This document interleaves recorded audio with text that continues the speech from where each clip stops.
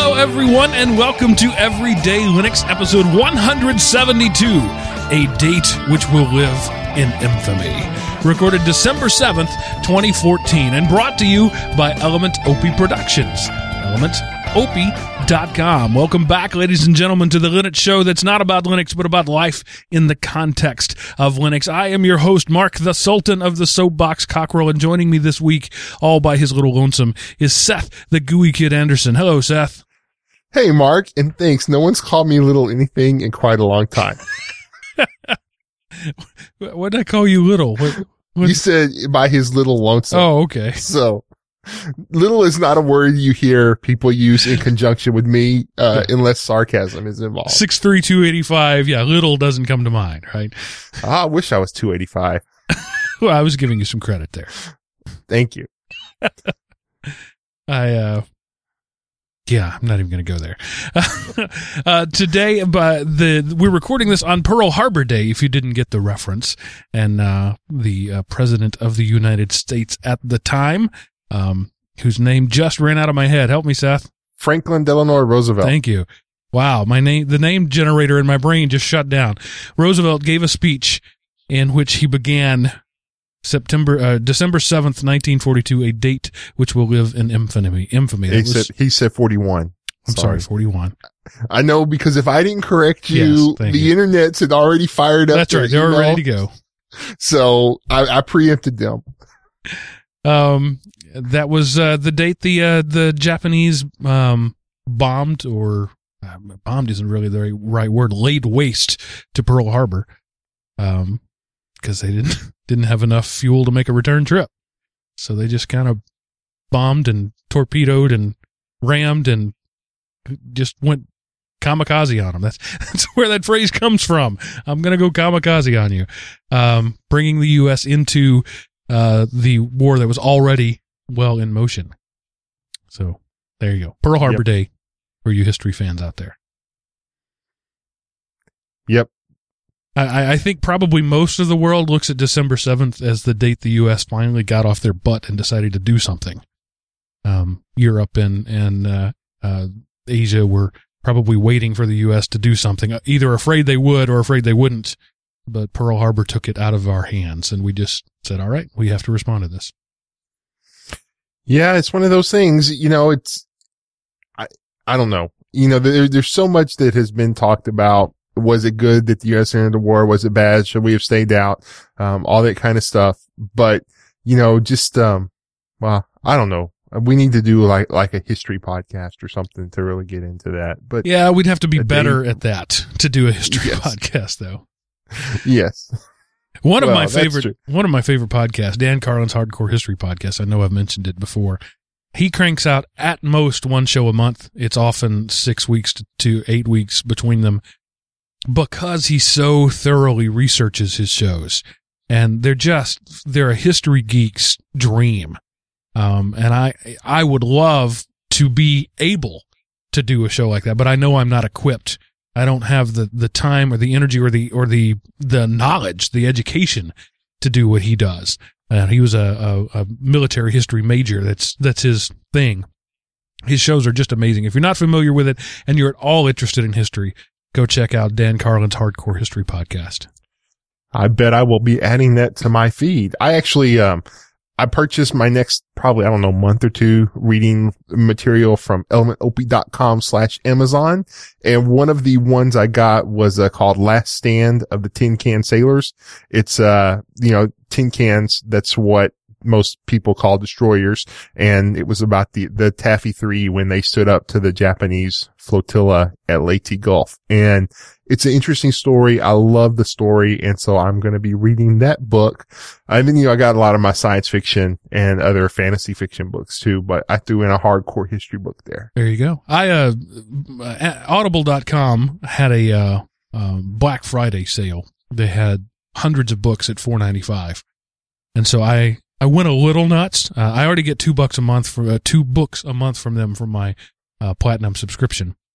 I bought 5 more books for a whopping $25, but 2 of them are deep dive Civil War books. One of them is 30 plus hours. It's like 31 hours And it's part 1 of 3. So Wow. once I get into this thing, I'm going to have to decide whether I want to invest the next 90 hours of my life in this.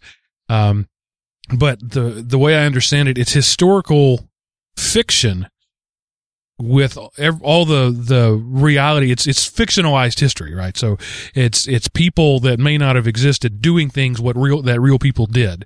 So it sounds interesting because it gives you the narrative, because sometimes what's missing in history is narrative. And it becomes a list of things that happened.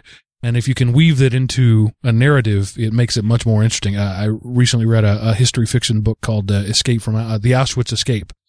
And it was entirely fictionalized, but it was about an escape from Auschwitz in which many, many people did escape from Auschwitz. So I like those kind of books, but they've got to be hard history, just like I like hard science in my sci-fi.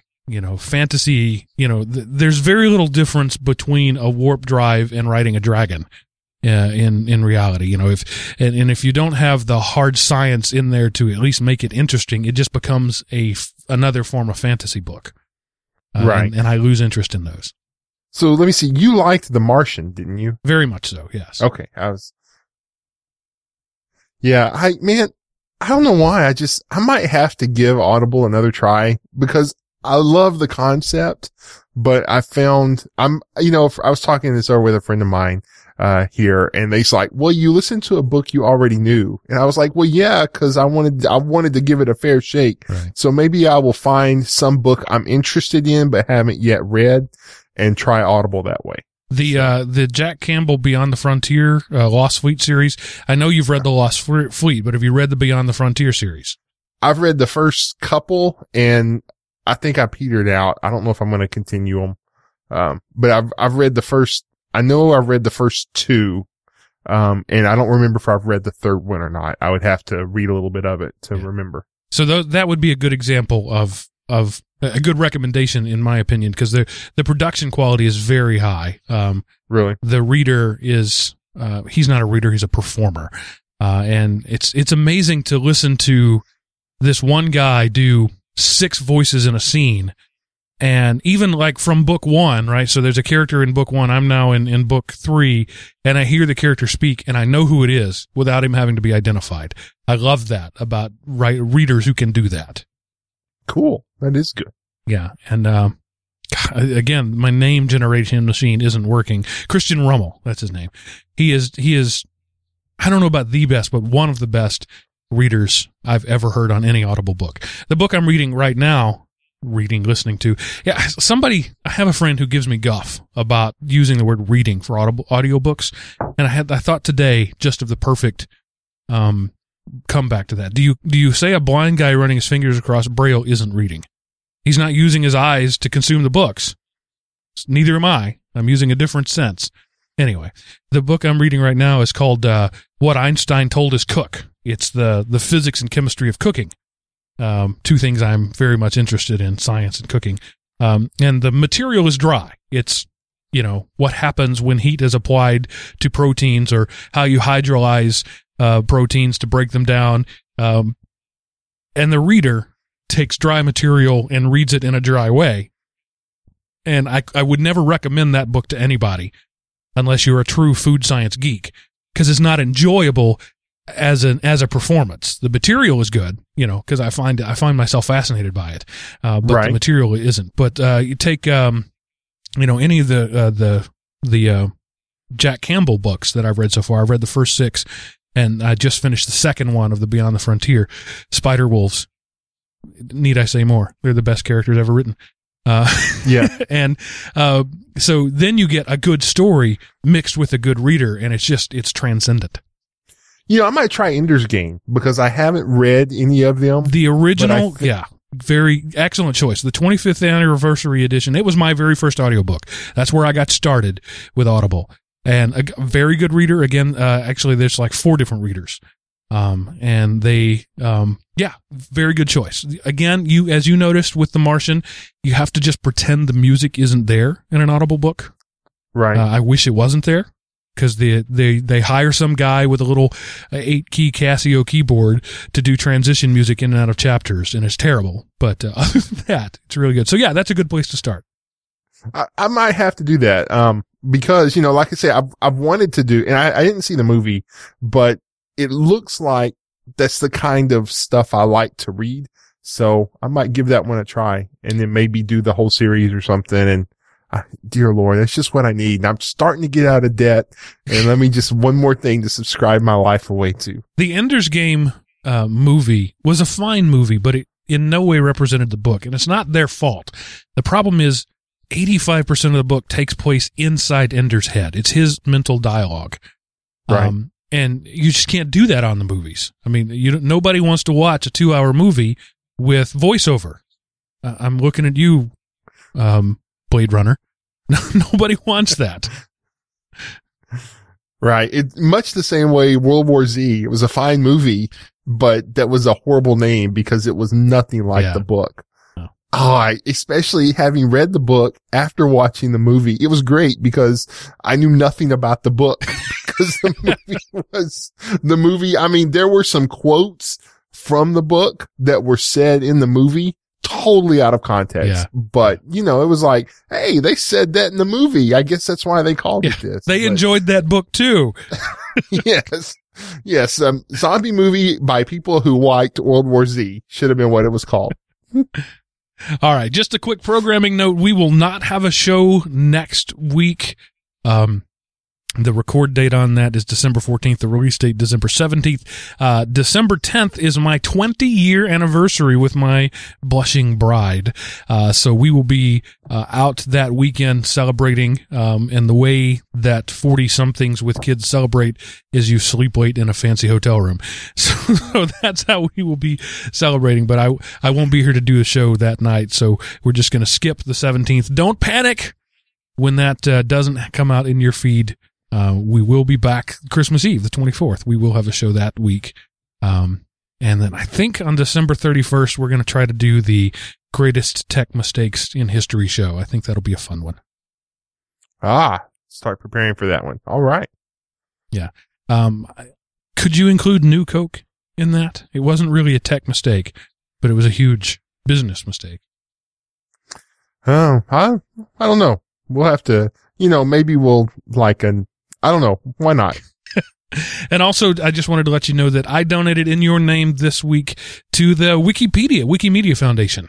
I went to Wikipedia to look up something, as I do dozens of times a day.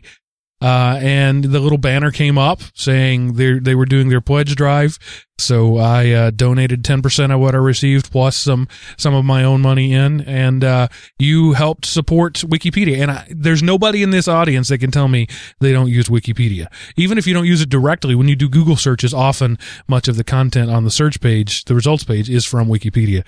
So it's too good a resource not to support. So we did. Thank you for helping me support Wikimedia. Woohoo! Go money. Apparently we love that sort of thing. And you said that we need to hurry up and finish so you can watch The Librarians. What is that? Tell me about it. Well, there were like these 3 movies made by TNT starring Noah Wildley. He was, I remember that. So, they made it into a series now where like he's kind of, I guess, moved up and there's a new crop of them. So it's that same type of, it's that they take historical artifacts, but instead of it just being some cool thing, there's some magical power and it's good versus evil. And the library is like kind of like the Knights Templar throughout history fighting evil. And it just looks like, it's something I'm going to enjoy. So this is called The Librarians. This is Warehouse 19 for history buffs, or Warehouse 13. It's Warehouse 13 done by TNT instead of Sci-Fi, basically. Okay. So I mean it's the exact same premise, but more nerdy, less geeky. Okay. So I mean that would be even though there's a lot of overlapping, that would be a great crossover actually. So Asylum, get on that. We need a sci-fi, TNT Asylum production, Warehouse Librarians or something. I watched 2 episodes of Warehouse 13 and that was enough for me to know it was not my kind of show. The first season I enjoyed, but and it happens on all the shows. Eventually the characters become caricatures of who they really were initially. And then it's like, we've got to add these other people. And so this happened with Burn Notice. I loved the first couple of seasons of Burn Notice. And then they just started throwing more characters in there. And then you don't get anything because every character gets their FaceTime and this person says that and that person says that and that's the whole show. Yeah. And, the things that made the show great kind of get run out of the way so the characters can do their shtick. And, my wife was a big fan of the series ER for, what did it run, like 14 years or something. I was a fan for the first couple of years and I watched it off and on with her for the rest of the series. She watched it every week, Thursday night. Must see TV, for years.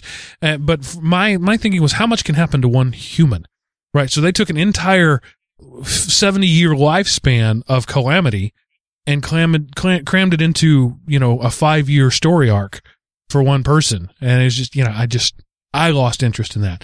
And same thing with these sort of X-Files. At some point, there's so much that has happened, you can't take it anymore. I think one of the few shows that broke out of that ran a long time was Star Trek The Next Generation. They just got stronger as the series went on. Their last 2 or 3 seasons, the writing was better, just increasingly as they began. I remember specifically commenting on this at the time when it was in first run, that they began focusing on single character development. This is the Worf episode. And, this is the Picard episode, the one where they were sweeping the ship with the barium, radiation, and he was trapped in there, and it was like 80% of the dialogue was Picard. And he was fighting. There were only like 4 characters in the whole show. There was the 3 terrorist type people in Picard, and it was so well written because it was all about him. And then, and if you run out of stuff, you just have him pick up a magic flute in another world and live another lifetime. And that was a great episode. It really was. Well, and the one good thing, it started out with a large enough cast. Exactly. That, that's one of the reasons the first season was kind of weak, because it takes that, when you have that many people, it takes that long before you know enough about all of them. But with such a huge cast, you can slowly develop each of them, and you're not running out of stuff, and you're not throwing in the new guy to try to breathe life into it. You're just growing what's there. So a lot like, to me, the Big Bang Theory started out pretty cool, but then they kept adding people, and all of a sudden, there's no way somebody as smart as Sheldon can be that socially inept for that long and still be clueless. I still enjoy it, but I enjoy it less than I used to. They become caricatures.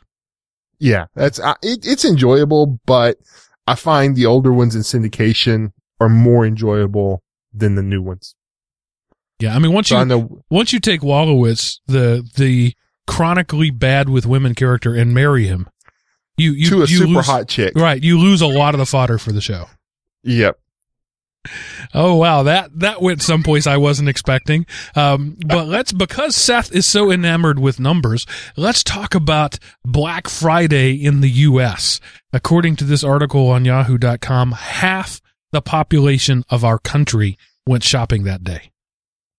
A ridiculous 140 million Americans spent about $22 billion. That's with a B. So it was the amount they spent on Thanksgiving Day, 1.3. They spent 2.3 on Thanksgiving dinner, and that's with billions. Number of turkeys eaten, 51 million. Peak Cyber Monday shoppers per second, 8,365. Peak Thanksgiving photos shared on Instagram, 226. Average calorie count of the turkey dinner, 4,500. And then one of the things, let's see, where was it at here? When it was So while you're looking at that, I will point out that the current estimates of the population of the U.S. is about 315 to 317 million people. 140 million. So 47 or 8% of the country left their homes and went to Walmart. Yes, that was ridiculous. Average spent online in Cyber Monday per second, $31,242. Per second! per second. Average increase in the U.S. national debt per second, $31,558. So every 1 second, $30,000 was being added to people's credit cards. And the national. So really it's one of the things. It's the national debt and then the people's individual debt. So yeah, Cyber Monday was a bad day for debt in America, I'm sure. 1 in 5 people shopped on a smartphone or a tablet. I did my shopping using the Amazon app on my phone. Cool. So you didn't get your percentage cut back there? I generally don't do that for my own purchases. It just seems somehow wrong to me. Oh, well. But yeah, sales generated from social media referrals, $150 million. Wow. So yeah. And then, there's the, injuries per store per location, almost 2/3 were at Walmart. Walmart's Black Friday sale lasted 8 days. 8 days of Black Friday. I saw a post, a picture on Facebook. It was 66% of the injuries of Black Friday occurred at Walmart. Yes. People who've died in Black Friday fracases since 2008 are 7. Yeah. But, I saw this, picture. It was like, I demand they televise Black Friday the same way they do the Hunger Games. That's awesome. That would be a good pay-per-view, set up like a store and like deals, there's like 5 televisions for $5 each. Get on it, Fox. This is gold waiting to happen. This is the next great reality TV show. And then there's like 3 iPads for $5 each. And then you have these and there's just a few of them. And then you let 100 people loose in the store with cameras mounted on the ceilings because you wouldn't want any camera tech in there. They would get killed. But you could have drones flying around covering people and they could like do events in the parking lots for head starts. I'm telling you. Yeah. And then they could use this that money week to on pay off Savings the Dome. Yeah. And you could have weapons like non-lethal nets and things like that stashed around the store to take out your competitors. That would be and make it. You have to earn your money doing stupid things, you only have so much when you get to the store. Right, so you eat a live scorpion and you get $5 for every one you eat, something like that. Right. So you combine Fear Factor and Survivor and the worst that capitalism brings out in people. This is the best show ever. You just made some corporation billions of dollars on this. Well, no, and I tell you, the proceeds could go to pay off the national debt. I think 1 or 2 years we'd have that thing knocked out. I'm sorry, folks. I feel the need to apologize for going so far afield, but our fans know. If you're first time listening to the show, this is what we do on this show. It occurred to me 15 years ago that one thing that the American government could do to help with the national debt is get in the movie making business. So, the Hunger Games grossed $100 million on the opening weekend.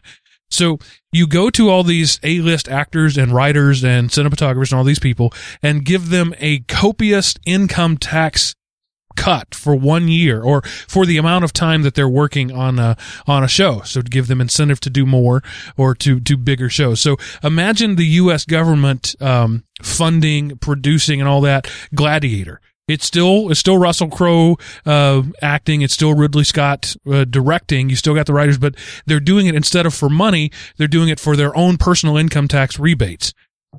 That show has made hundreds of millions of dollars in syndication, DVD sales like that. All that money could go straight to debt relief. I think it's a brilliant idea. Somebody should do it. That's why it'll never happen. Exactly. And it's not welfare. It's not coercing people. It's giving them incentive to do things that they want to do. And it'll give us incentive. We want to go see the movie, right? Nobody wants most of the things the government does. This would be something that people want, and they're the government, right? They have the ultimate ability to strong arm, movie theaters. You think Hollywood does it now. The government could be, you want your taxes audited for the last 15 years. You're going to show this movie on the IMAX screen. I'm not saying that's the right thing to do. I'm just saying it's something they could do. Yep.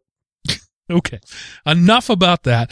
Black Friday has become a thing. And actually, this is a really good thing for indicators of the American economy. If 47% of the population is shopping, then that means that they have money to spend. So these are good things. Not necessarily happening in good ways, but it's an indication of good things. Right. All right. Moving on to the listener feedback. Gordon, has one comment on Linux gaming. He says, "Hi guys, on the Linux gaming front, Chris was close on what needs to happen. The game developers need to get away from the evils of DirectX and code to OpenGL. Then people will be able to break free of Microsoft World for gaming. Until that happens, I'm afraid Microsoft will always be the leader." And that's about all I got to say about that, Gordon. So Gordon. Okay, Gordon. Let me start off, Mark. Okay.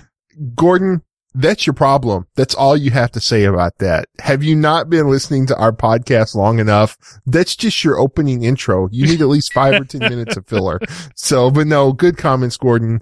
I'm sorry. I just wanted to bring that bit up. Go ahead, Mark. You're right about that's what will break the Microsoft stronghold, but think about it from a game developer standpoint.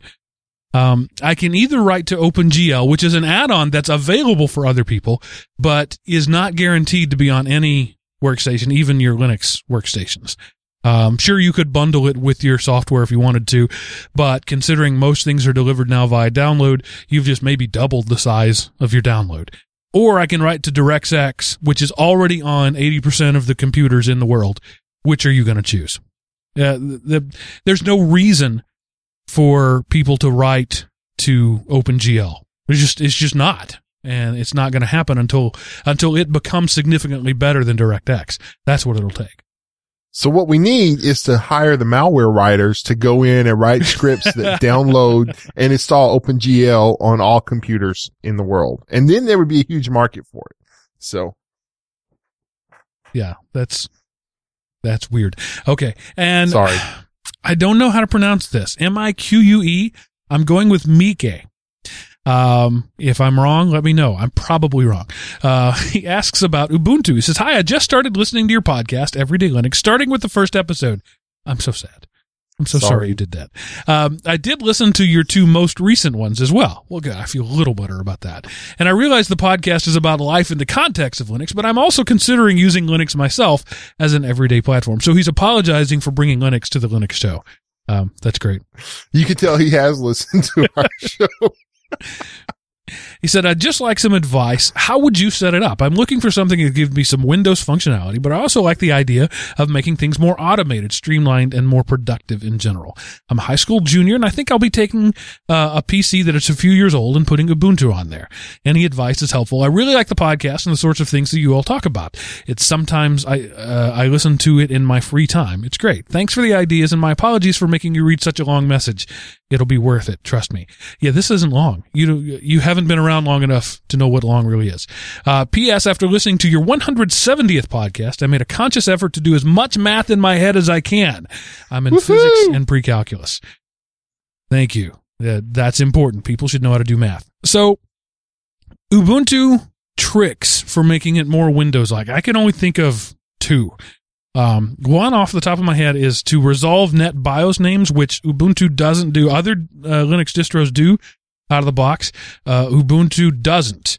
So you drop it in a Windows network, and you're going to have to search by IP address instead of the Windows net BIOS name. You go to etc/nsswitch.conf. And you add wins, WINS, to the list of things. So it's going to be DNS, etc. There's going to be a list there. You want to add WINS, wins, to the end of it. So that'll tell it to go out and look for Windows Internet Name Service. But before that'll work, you have to apt-get install libnss-winbind.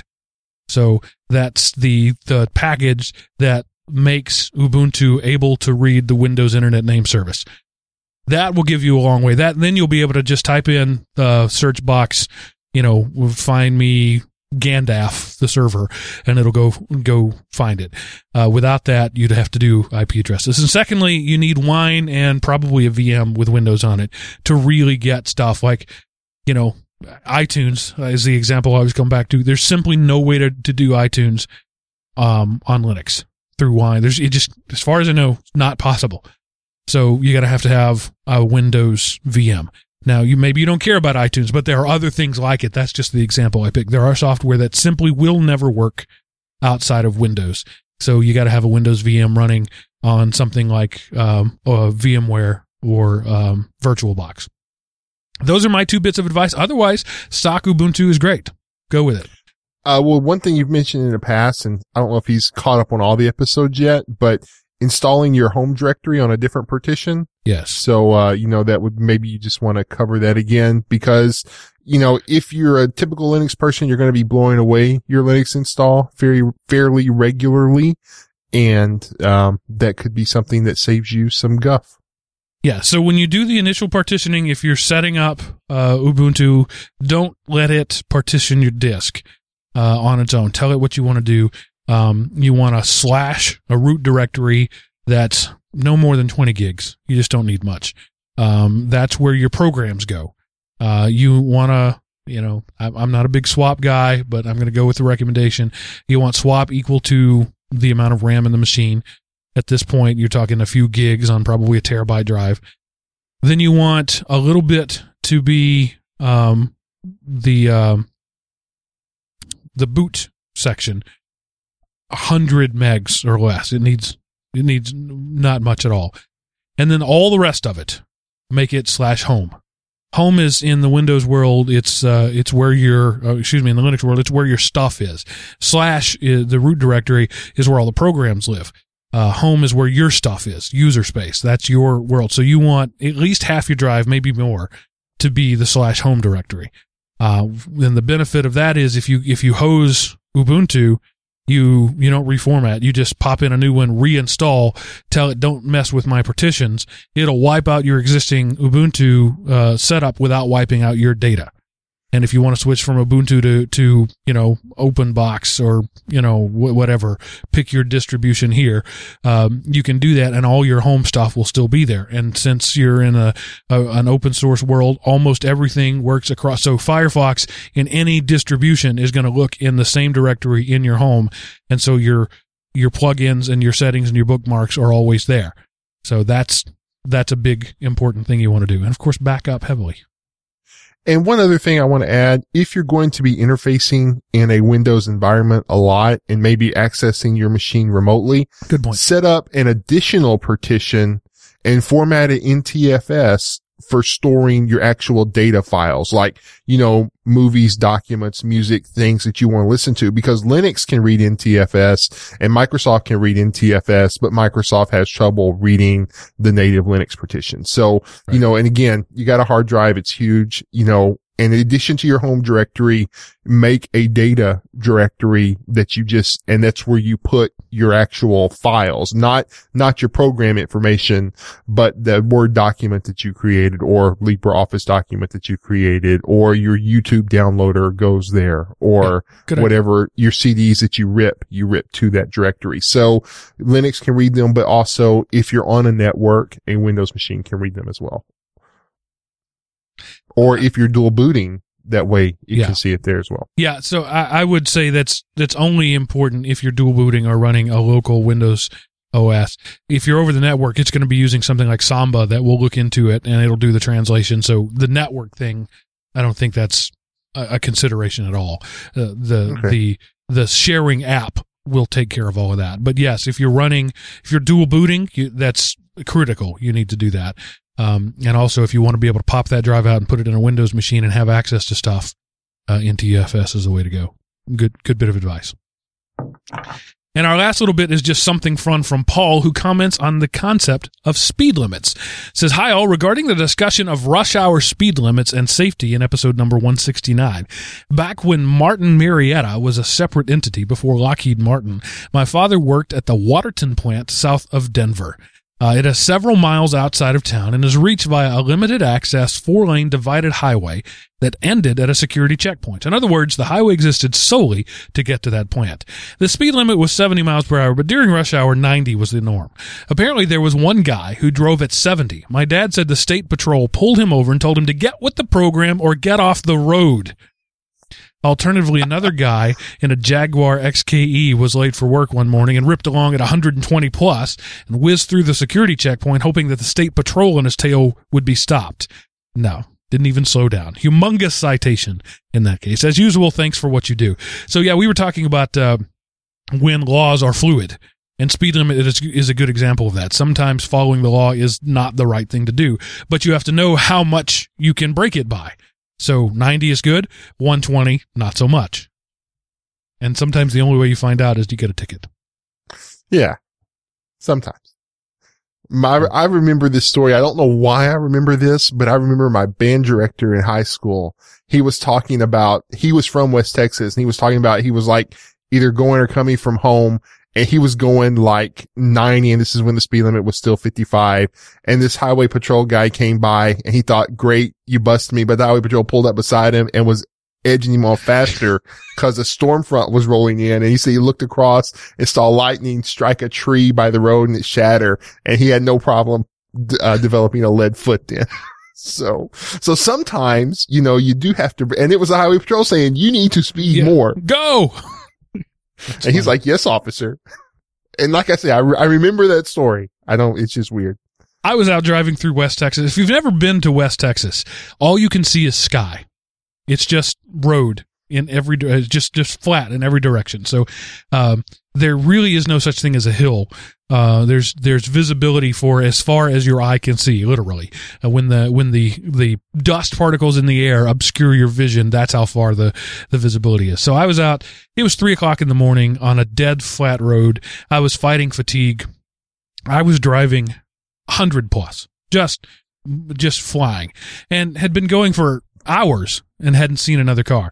And so one car lights were up ahead of me. Of course, at the speed I was moving, I was easily doubling his speed. And so I very quickly got up to him and zipped on around him just in time to see that it was a highway patrol officer. And I thought, oh, I'm dead. I passed by, he waved at me and just kept going. He was like, I know, it's 3:00 in the morning in West Texas. Go ahead, have fun. So you just never know. Right. Moving right on to our news of the week. And this is more of a tech, rumor than a tech fact. Mozilla may, decide to, work on Firefox for the Android and iPad. Well, actually, they've it's been confirmed. Okay. Yes, they weren't going to do it for the iPad because, you know, Apple is living large and in charge of their stuff, and you have to use their Java scripting engine and all that kind of stuff. So you're really not using Firefox. And like the way Opera does it is Opera, renders stuff on their server and then sends that result to you. So that's how Opera on iOS works. But Firefox is like, lots of people use the iOS, and we want to be where the people are. So we are working, on bringing Firefox to iOS no matter what. Yes, so they'll probably it'll be a streaming service is what it'll end up being. Yeah. You know, I would assume something like that. Yeah. Cause they don't allow any other web engine on iOS. That's their rule. It's WebKit and it's Safari WebKit, and that's it. So the quote from Lucas Black is, "We need to be where users are, so we're going to get Firefox on iOS." There you go. I don't think it'll mean much because they'll be very limited in what they can do since they won't have access to the hardware. Right, but I wonder how they're going to do like your Firefox plugins. Are they going to work over? You know, I just wonder because you know. I like Firefox, and I have some plugins that whenever I install Firefox, I go and load those plugins up and, you know, put in my passwords and I'm good to go. So I'd be curious as to see how it works. I don't do a lot of surfing on my smartphone because it's simply the screen is too small. Right. I use it like if I want to see what's playing at the theater, I have a few pages cached and I just bring up that page and let it refresh and see what's there. But, yeah, I don't really do a lot of heavy web usage on it. Yeah, it's hard to read an article on a 5-inch screen. It just, especially as I'm getting older and developing presbyopia, it's even more difficult. Big word for the day, presbyopia. Yeah. Middle-aged sight is what it's called. Geeks can be romantic in very geeky ways.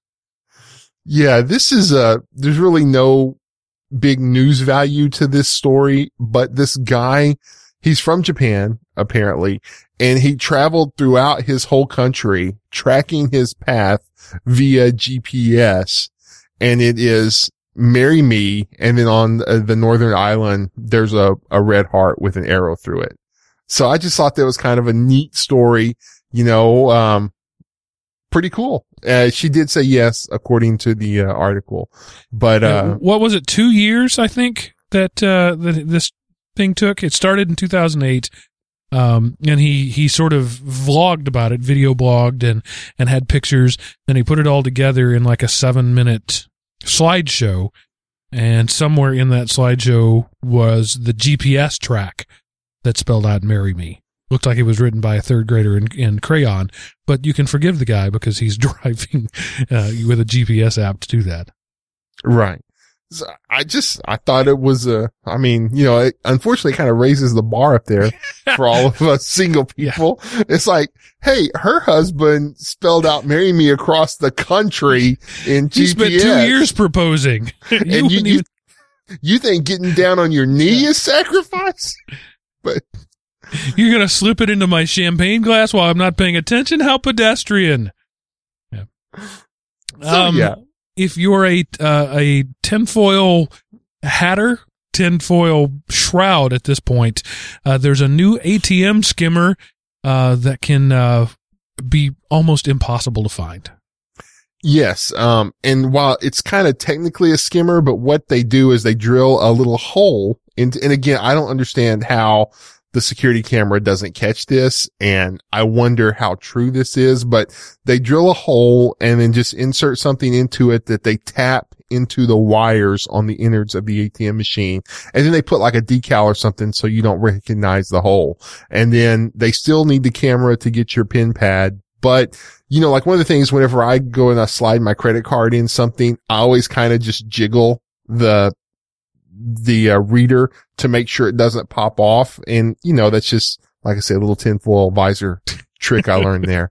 But, anyway, so it was just kind of I was like, kudos to their ingenuity, but at the same time scary. And, this isn't going to make me never use an ATM. Well, I mean, I don't use ATMs, but I use credit card machines. So, it won't make me stop using credit card machines. So on a slightly related note, just last weekend I had the first opportunity to use a tap and pay. My phone, the Nexus 5, has had that for I've had it for a year now, and I've had that ability. I've never used it, but with Apple Pay making noise, people are updating their devices with the tap things. And so I was at a kiosk in the mall, purchasing tickets so my kids can ride a pink pig. It's a Georgia thing. We had to do it. It's part of our, residency requirements. And I saw the little, pad there with the sort of wire, radio wave, symbol on it. So I thought, well, let me just try this. And so I tapped my phone to it. It vibrated and said, do you want to spend, whatever, $27 here? I tapped yes, and it was done. So, if that becomes the norm, awesome. It's more secure than using the credit card. It's harder to hack because your phone is encrypted and has your own, identification code. So, I'm really excited about that becoming every day. Again, it's existed for a long time, but until Apple decided to do it, merchants largely didn't care. Right. The thing I don't like about the whole thing is, like, I use a credit card. And so I understand that the Walmart, they don't get the dollar that I paid. They get, cause the credit card company takes their slice off the off the top. So if I put my credit card information in there, that's another slice. So that means in order for the store to make as much money, the prices are going to go up. So I know prices go up anyway, but you've put another hand into the jar making money off my transaction. So therefore the jar has to become bigger to hold all those hands going into it. So this is true, but what I've read from people who know these sort of things is because it's more secure, because it's not easily copyable by using a magstripe reader, and because you have to maintain physical access, you're not giving your card to a waiter who walks off. There's the card present or card not present button that apparently changes the rates. So it's actually going to save people money because it's considered a more secure transaction. So actually it may work in the favor of the merchant who would then not have to raise the rates because the card vendor, Visa or MasterCard, whatever, is more certain that this is actually being done by the right person. So lower fraud means lower cost of paying for fraud. So the idea is that it will actually make things, if not cheaper, it will prevent costs from having to go up. I would like to see it preventing costs from going up, but then again, companies like that don't tend to give back when they see the prices fall. So, right. Anyway, which is to say it might head off increases, but yeah, it's not going to cost anything to be cheaper. Right. And while we're talking about things that may or may not be secure, according to Ars Technica, secure sites are often more vulnerable to hacking than insecure sites. Well, there's there's kind of like the web of trust thing. Like I know McAfee has one and Symantec has one too. There's a little symbol down there. This site certified to be malware free. Well, there's so much malware out there and so limited so limited amount of scanning that goes on.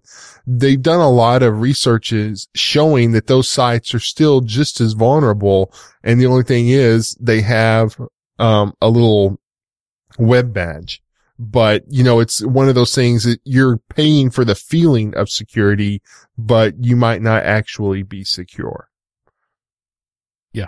And I don't disagree with that. It's paying for the badge doesn't actually help much.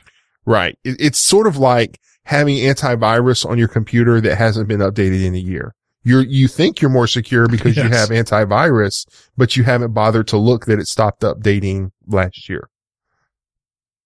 I just today dealt with a friend of mine at church who bought McAfee antivirus. I'm sorry. As a former McAfee employee, I'm sorry. Yeah, that was poor choice number one.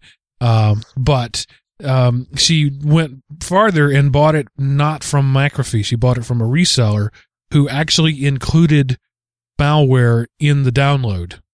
And so she installed McAfee and pop-ups started popping all over her machine. So there are people out there who will do all sorts of terrible things. One of them is the people who make McAfee, but in this case, the other one was the person who sold it to her. Wow.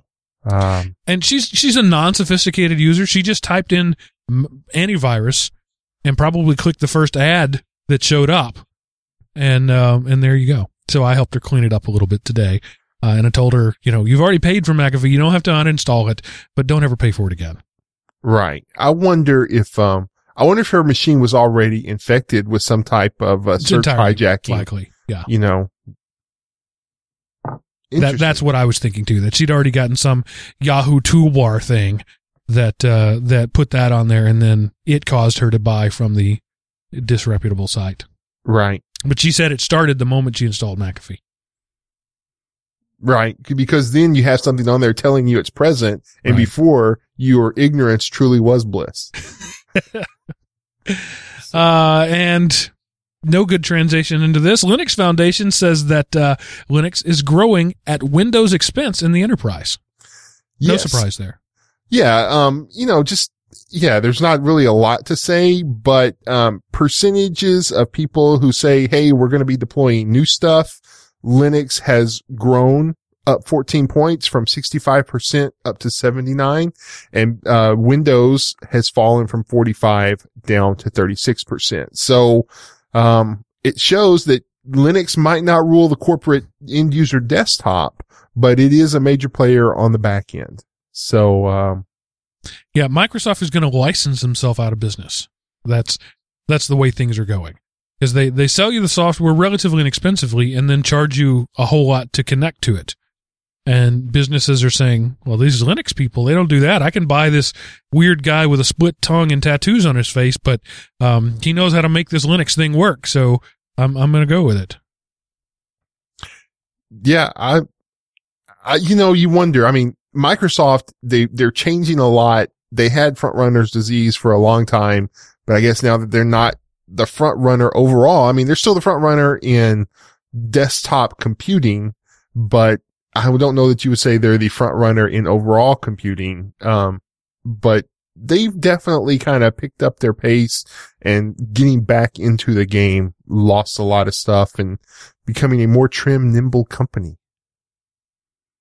And moving on the same trend, Linux.com produced a series of reports, partly from Gartner and from others, saying that there are lots of Linux sysadmin jobs out there.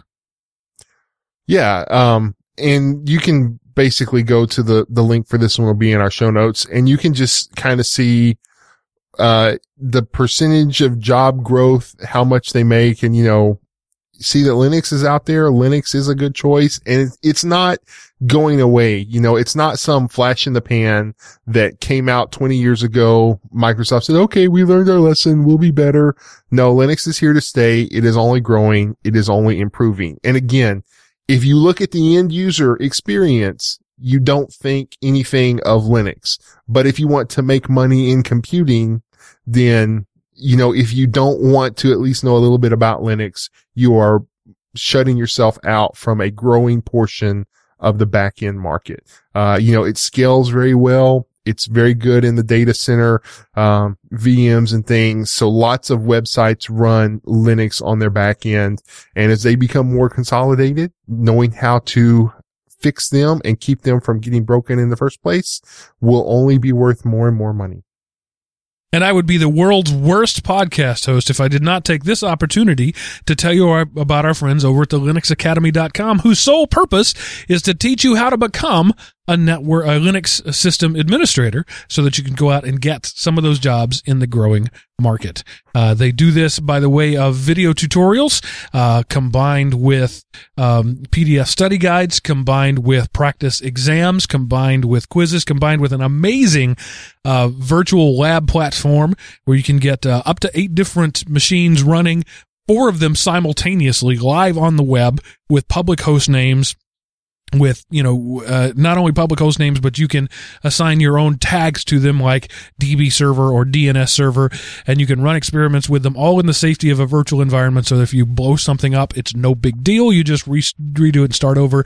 The most effective way, in my experience, to learn about something is to break it and try to fix it. But, when you're dealing with servers, no boss is going to be okay with you breaking the web server. So you build a virtual web server on linuxacademy.com's platform, and you break it, and you try to fix it, and nobody's going to get mad at you. It's so much more than just the videos. When we started advertising for them almost 2 years ago now, we said it was step-by-step videos. It was YouTube-style courses, but they've grown so much beyond that. It is now an online curriculum entity. It's a learning management system. It's a university for all intents and purposes, all designed to make you a better, more well-rounded technician. The name is Linux Academy, but they have other stuff there. They have stuff for OpenStack. They have stuff for Amazon Web Services. They have all these things out there that are sort of Linux adjacent, much like this show, Linux adjacent, but it's all there. And one of their newest features that I'm super excited about is the learning plans, where you select your daily availability, and based on your availability, it creates a study plan for you. And then it'll give you lessons and quizzes and labs. They'll give you a due date for each, and it'll send you an email reminder every day telling you what's due that day so that you can keep up with where you want to be. It's an amazing system, and it's inexpensive. Those two things rarely come together, amazing and inexpensive. $25 a month is their base price. So for $25, you go in there and you just, it's an all-you-can-eat buffet of learning. But if you want to buy more, and you probably should, because a month isn't enough to learn any one thing unless you're a super genius. If you want to buy a quarter, 3 months, that's $60 so $20 a month. If you want to buy annually, it's $199 for 12 months, which breaks down to just under $17 a month. Where else are you going to get this quality of learning for $17 a month? Answer, nowhere. LinuxAcademy.com. Use the code EverydayLinux when you sign up. Let them know that we sent you there.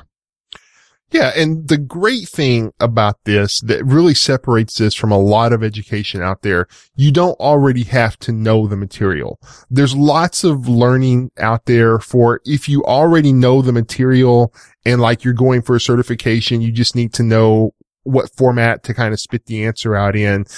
You go and kind of polish up what you learn. But here, if you know how to watch a YouTube video, that's how much knowledge you need to start this. You say, I don't know how to remote into a server to even start administrating it.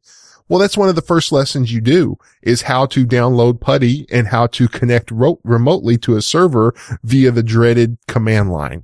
So, that's where you start out, and then you go from there and you build on that lesson.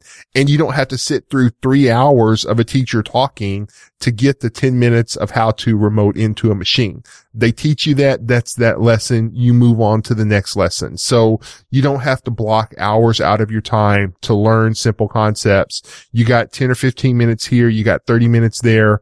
You don't understand it. You rewatch that, and you're not holding up a bunch of other people because you didn't get that the first time through. It's really an awesome way to go. You don't have to be afraid of learning with other people because, well, if I don't get it, I don't want everybody looking at me. I don't want to hold the class up. I don't want to be the squeaky wheel. Well, here you're learning by yourself. So give it a shot. Wait, don't do it today. Wait until you have, like, say, a week where you have a lot of free time, and buy that 1 month and give it a try. And if you want to get in the computer field, there might be a lot of other places like this, but I don't think you'll find any place better. If you're a college student right now, December, your break is coming up. You're going to have a couple of weeks to maybe a month off. Excellent time to not let your learning muscles atrophy.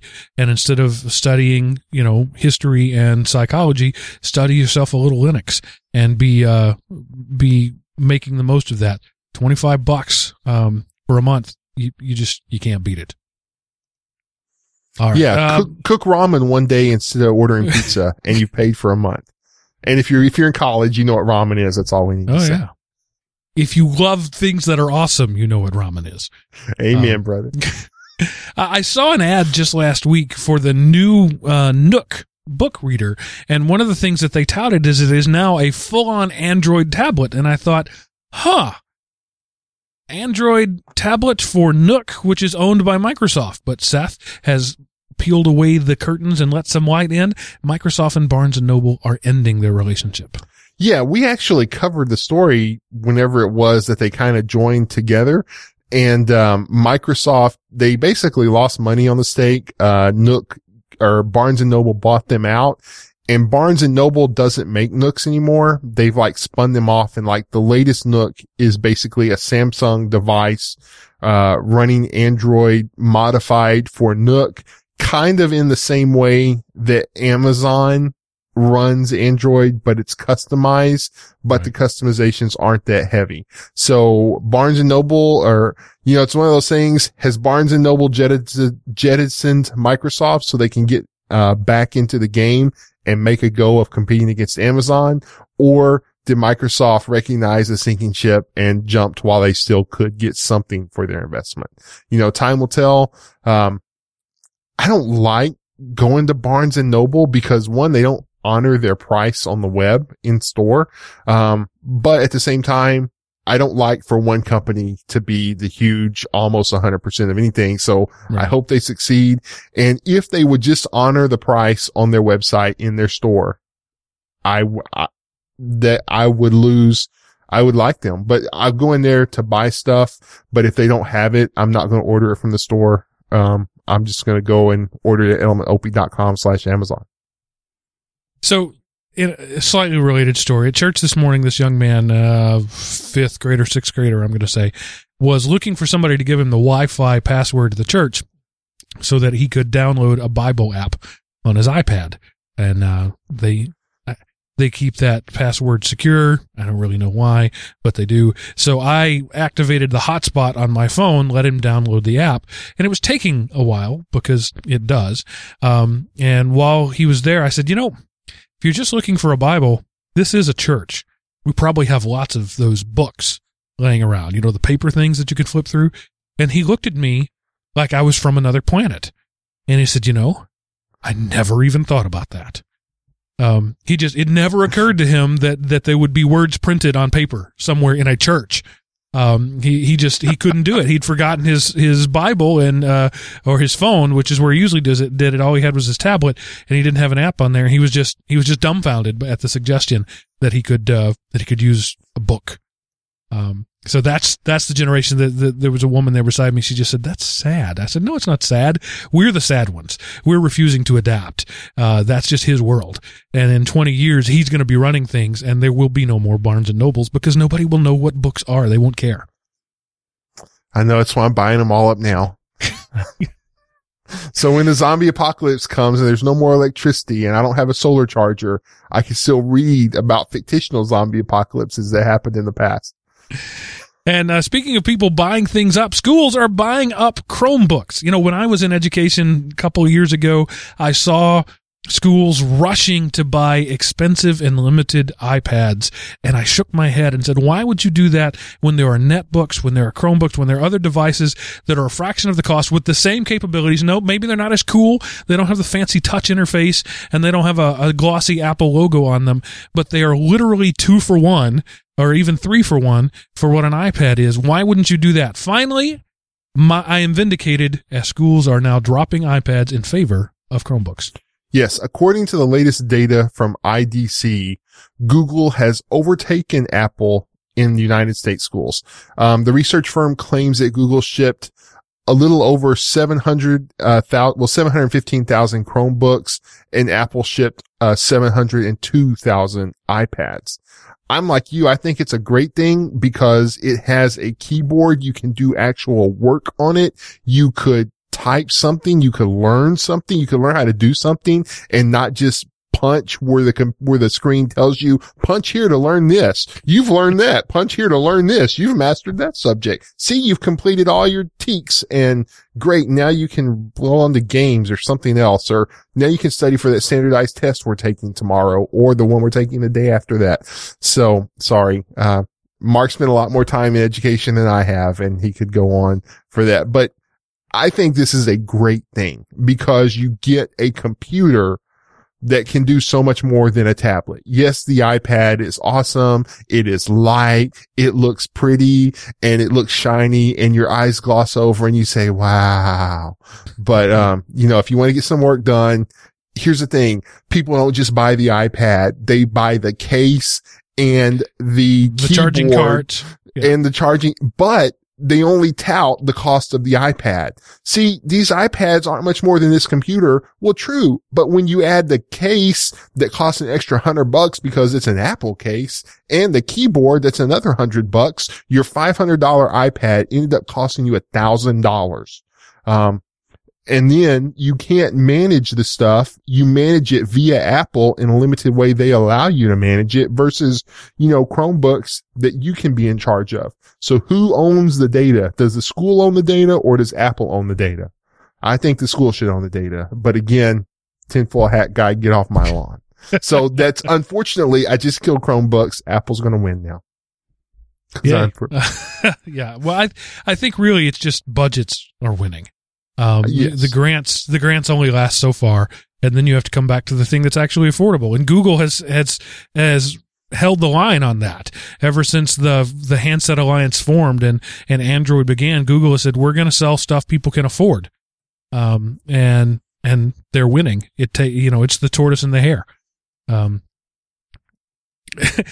moving on to the next thing, Zuckerberg is just tired of people complaining about all the information that that Facebook collects and ignoring all the information that everybody else collects. Yes, this is a quote from Zuckerberg kind of taking his shot at Tim Cook. A frustration I have is that a lot of people increasingly seem to equate an advertising business model with somehow being out of alignment with your customers. This is Zuckerberg talking. I think it is the most ridiculous concept. What? You think you're paying Apple that you're somehow in alignment with them? If you were in alignment with them, then they'd make their products a lot cheaper. And again, this isn't a bash Apple, although we know I love to do that. This is I don't care if you're using iTunes or you're using Facebook or you're using Google Plus or, some other piece, your apps together through something else. They're collecting data on you that they turn around and package to advertisers to sell stuff for you. You are the product with any of those services. I love to single out Facebook because they're the market leader in this, and I single out Google a lot. And yes, I love to bash Apple. That's part of my shtick. But any of those companies that I just named, make money off of packaging your data and turning around and selling it to advertisers or presenting a package for advertisers to purchase. They are making money off of you. You might be paying for their services, but they are in turn using you as a service as well, Right. Which everybody does, right? Yeah. HBO and they don't run advertisements, but you bet they package stuff and sell the midnight slot by 18 to 21 year olds. They're selling that for, the Game of Thrones people, whatever it is. It's all, the world has run on data aggregation since we began to digitally aggregate data. And it's unfair to single out one company and to give others a pass. I agree with that. Yes, Facebook is somewhat onerous, but at least they're a little more honest about it. Yeah. They say, we here's the information we're collecting from you. Apple just says, would you like us to monitor quality of service? Which means, can we collect all kinds of information? Yeah. So, and again, that was the main reason. There's no revelation in this story. It's just a reminder that, if you ditch Facebook and try to revive MySpace is collecting data on you, and because you're so lonely on MySpace, you're a lot more identifiably individually. So, and the idealistic people who've gone out, like the diaspora people, said, we're not going to collect anything. Where are they? They can't get anybody. They can't make any money because right now we live in an economy that sells information. That's the only commodity that's important right now. Yep. And that's a statement of fact, whether we like it or not. That's the way it is. Yeah. What else is the way it is? SSDs may outlive us all. I myself have said that SSDs have a wear factor that is as of yet unknown because they're still relatively new. We did a show about it. I talked about the balloon metaphor. Every time you blow it up, you weaken it, and someday the cell is going to pop. Well, we finally got some quantifiable tests that say they're going to last a while. Yes, they took I think it was 5 or 6 different SSD drives, and they continuously read and wrote 10 gigs of both small and large files. 4 of the drives did not make it to a petabyte mark, although that is still way far past the limit that they say. But 2 of the drives are still going, having written 2 petabytes worth of data and are still going. And a typical user will write a couple of terabytes of data a year on their SSD. So again, this isn't like a super definitive study. They maybe they got these 2, maybe the 2 that are still going are the worst model overall, but they happen to find the best 2 drives ever made like that. But, being able to read and write petabytes worth of data, your computer will probably crumble back into the base silicon long before you do petabytes if you use your computer averagely. So just a little primer reminder on that. It is the write process that is destructive to SSDs. Read processes are non-destructive. In a spinning disk, existing is destructive. If you spin it, you destroy it. If you don't spin it, it can seize up. Spinning disks have a mean time before failure of 3 to 5 years of use. That's 3 to 5 years of them being powered on, regardless of how much reading or writing you do, because largely there's no difference in wear and tear for reading and writing. SSDs, not discounting environmental heat, cold, humidity, that sort of stuff, they're only destroyed, they're only damaged, they're only worn when writing. So they wrote hundreds of years worth of data before these things failed. That's positive. Yeah, and 2 of them were still going. So 2 of them hadn't failed yet, as of this article. And again, if you're a super user and you do nothing but edit, web pages and videos for fun, and as you have an automated process to do that continually, then hey, maybe you do a little more than 2 terabytes of data a year. Okay, fine. Yours will only last 500 years, so your great grandchild will tear it up. But yeah, so maybe SSDs have reached the point to where it, because it used to, when SSDs came out, hey, this is probably going to fail before your computer and you're probably going to have to replace it. So if you're not doing, you would only do it for mission critical things where you need that extra push. But maybe we've gotten to the point to where, your computer's probably going to wear out before your hard drive does, whether it is spinning SSD or some type of hybrid. That's a good place to be. Yeah. Yeah. I have since just taken the plunge on SSDs entirely. They are at the point now where the cost is not significantly more. For a while there, they were 2 and 3 and 4 times more than equal quantities. Right now, they're, if you get up into the terabyte range, the multi-terabyte range, they can still be fairly expensive. But for a reasonable size hard drive, 500, 750 gigs, which is, perfectly reasonable for an average laptop, they're only slightly more expensive than their spinning disk counterparts. So that's what I do now. I don't even think about spinning disks anymore. And dude, they had some Black Friday, or I don't know what you call it anymore. Black Thanksgiving time period. Black November. Yeah. That they were super cheap. I mean, you were like good size hard drives for, granted more than the spinning, but it's close enough to where the benefits, I think, are more than justified by the increase in price. So, they're running like 30% more as opposed to 400% more. Right. And just the speed boost alone is worth paying that extra 30%. Yeah. Tightwad here, or I'm sorry, Mark's the tightwad. I'm the cheapskate. Cheapskate here saying price is no longer a consideration to not buy an SSD. Yeah. And like with anything, buy the biggest you can afford. Right. Let your wallet drive your decision. Buy the biggest thing you can afford because you're going to use more than you think you will. But, I think a terabyte is still more than most people need. 500 to 750 for average use, even considering, heavy media use, is fine. And those models now are a couple $100. Just do it. Less than that. A couple $100 would be expensive now that I think about it. Yeah, it was like $120 for, it was over a 500 gig SSD. It was a Black Friday thing. I was like, wow, that's cheap. I didn't need one and I almost bought it. So. I remember in 1991, 92, somewhere around there, I got a brand spanking new Best Buy credit card, and being an American, I can't have a credit card with a balance on it, or with an unused balance on it. I went to Best Buy and maxed out my $500 line of credit with Best Buy to buy 2 meg sticks of RAM. 4 megs of RAM was $500. So, $86 or so per meg of RAM. And now we complain that machines can only hold 10 gigabytes of RAM. It's a crazy world.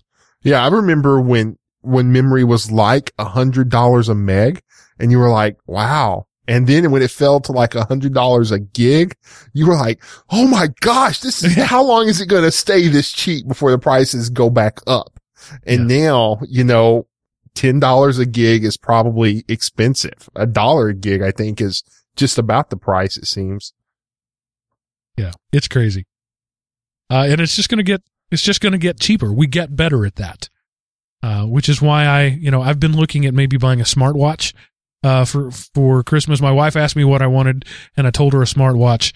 And then she said, well, which one? I was like, that's the eternal question. And so I've been going back I still haven't decided whether or not I'm going to tell her I want a smartwatch for Christmas or not. I've got, for 15 days, I need to get on that. But I just, the thing is, if I drop $300 on a smartwatch now, and next year a $300 smartwatch is twice as good as what I have now, and next year the $300 smartwatch is actually going to be the one I wanted. The one 3 years from now is the one I want right now. Whereas I'm wearing a Timex Ironman that's like $40, and I've had it for a decade. So this is hard to get the cheapskate to drop that kind of money on something that I know isn't going to last. Yeah, I remember when I bought my tablet, I bought it Black Friday last year, and I was like, but it's going to be cheaper later. And now I can buy the same tablet I bought then for like $100 less. But I was like, things are always going to get cheaper and better. Yeah. But that's a good price. I'm going to jump in here and be happy with it. And so I got to tell you, my boss, and I hope he doesn't listen to the show, but his phone was ringing. And so he looked at his smartwatch and goes, I don't know this person. I better take this. And I just like, go away. I want that. I want to be that guy. Oh, I wanted to slap that guy because, he wasn't showing off. He was just like, he was just using it. I don't know. I was like, go away. Just leave me, get out of my unused corner of the office and let me be. And if it's one of the higher end, you can actually talk to the watch, a la Dick Tracy. I want that. That's actually the one feature that I'm super excited about, is incoming caller ID and being able to talk to my watch with my phone in my pocket. Why? Am I too much of a douche to pull my phone out of my pocket? Apparently I am, because I just think that's the coolest thing ever. I think I was born like 50 years too late. Because I just I'm sure, but I used to want a cell phone back when they were a status symbol and you were this rich geek if you have one. I was like, I want one of those. I thought that, but to me, yeah. I haven't got to the point to where I think a smartwatch is worth having. So maybe it's my cheap defenses firing up, but to me, they haven't got, I got to the point where I think a tablet is cool and I like having a smartphone, even though I don't use it as much. I don't mind those, but just the smartwatch is, I'm not sold yet. Where I think we're going to go with this is that the watch becomes the primary device and the phone is the screen expansion instead of the other way around. Right now, the watch is useless without a phone. I think in 5 years, the watch will be the device. It'll have all the processing power and capabilities of the phone, and the phone will just be the expanded screen. Like you can Chromecast something now, flip it to a larger screen for viewing there, and the phone is the control. I think that's where watches are going to be in a few years. And so I kind of want to wait till we get there, but at the same time, it's, I want to be Dick Tracy and I want to talk to my wrist.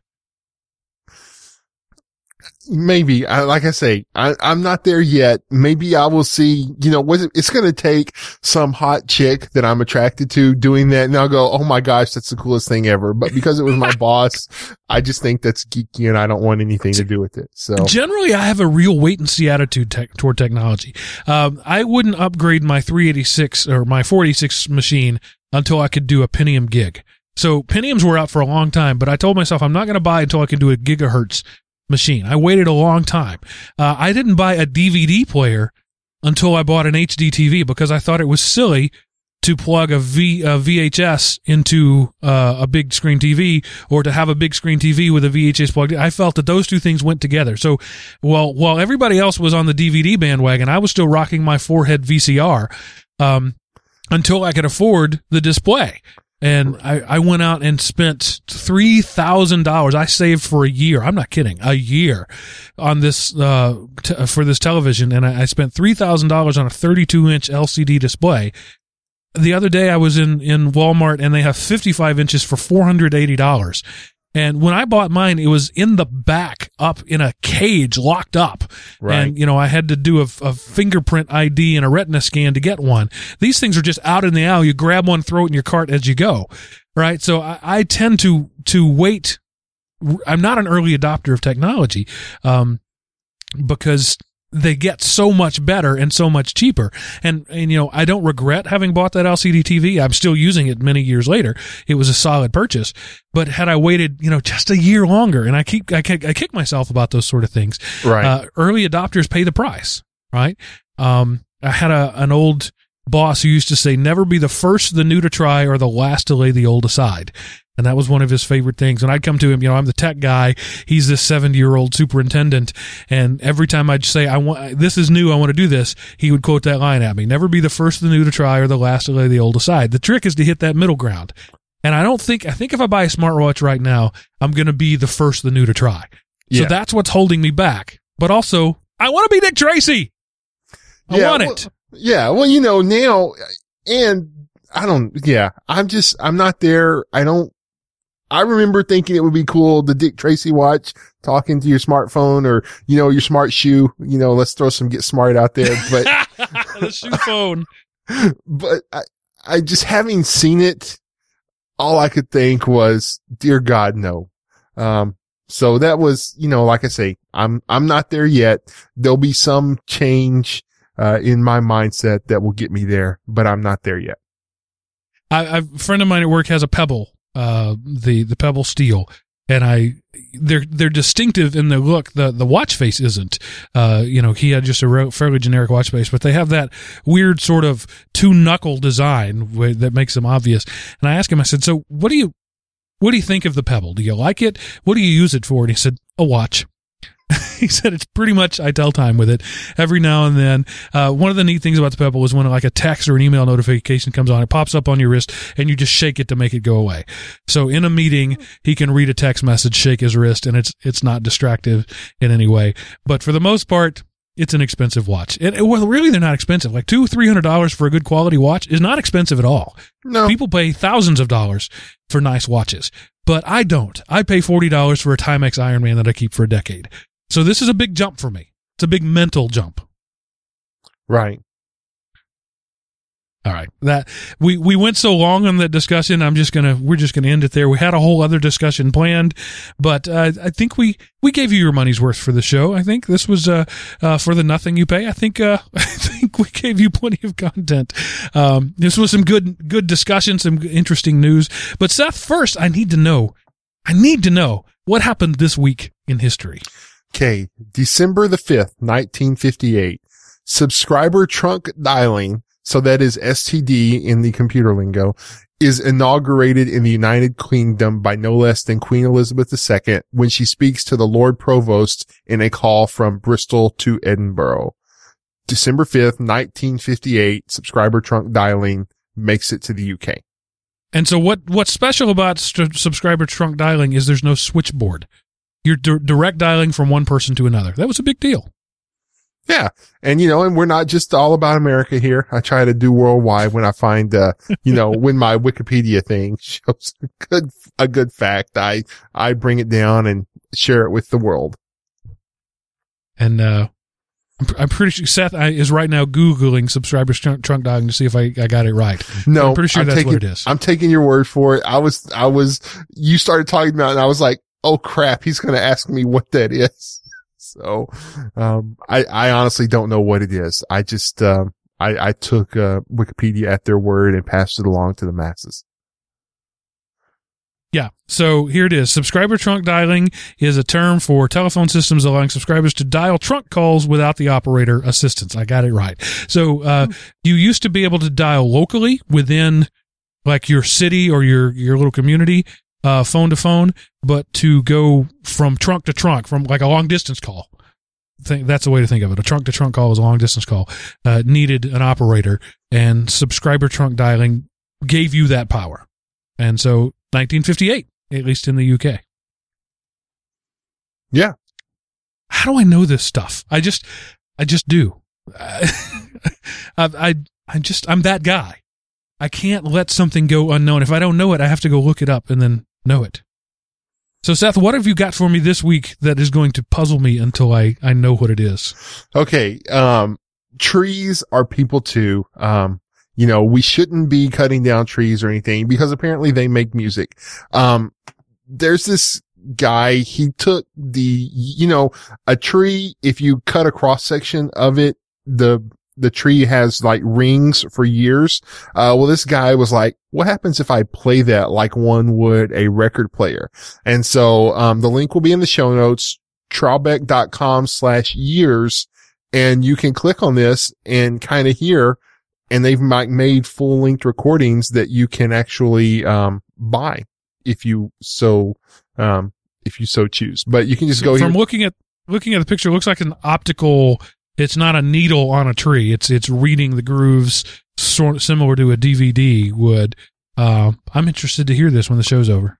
Yeah. They kind of, they go in. I don't remember where I read, but what they did exactly. Modified turntable, computer, VVVV, whatever that is, camera, acrylic glass, veneer, is kind of, it's a record player that plays slices of wood. And it happened in 2011, so it's been around for a while. And I've actually had this one in the well for a while to share. Cool. So trees are not people, but they make music, or maybe they don't. Humans are so good at seeing patterns, we see patterns where they don't exist.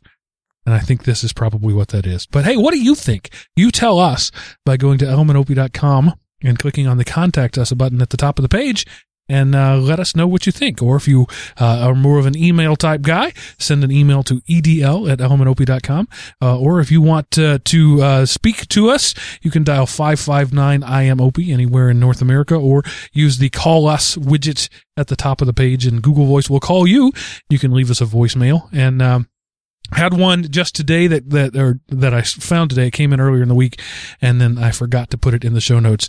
So I believe it was John from Alaska. We'll get to you next week because I forgot. Sorry. But I do like hearing from our listeners, so I appreciate it when you do that. Let us know what you think. elementop.com. We love to hear from you. And I think that's it. Seth, any final thoughts before we say goodnight? No, just thanks everybody for listening. Really appreciate you out there. Thank you. And Seth, thank you for being the faithful host while Chris is out traveling. I mentioned he wasn't here. I didn't say why. He's traveling for work, going a couple of states away, and he needed to do that traveling today, so he's not with us. We missed you, Chris, and we'll see you all later. And that ends this episode of Everyday Linux. See you in 2 weeks.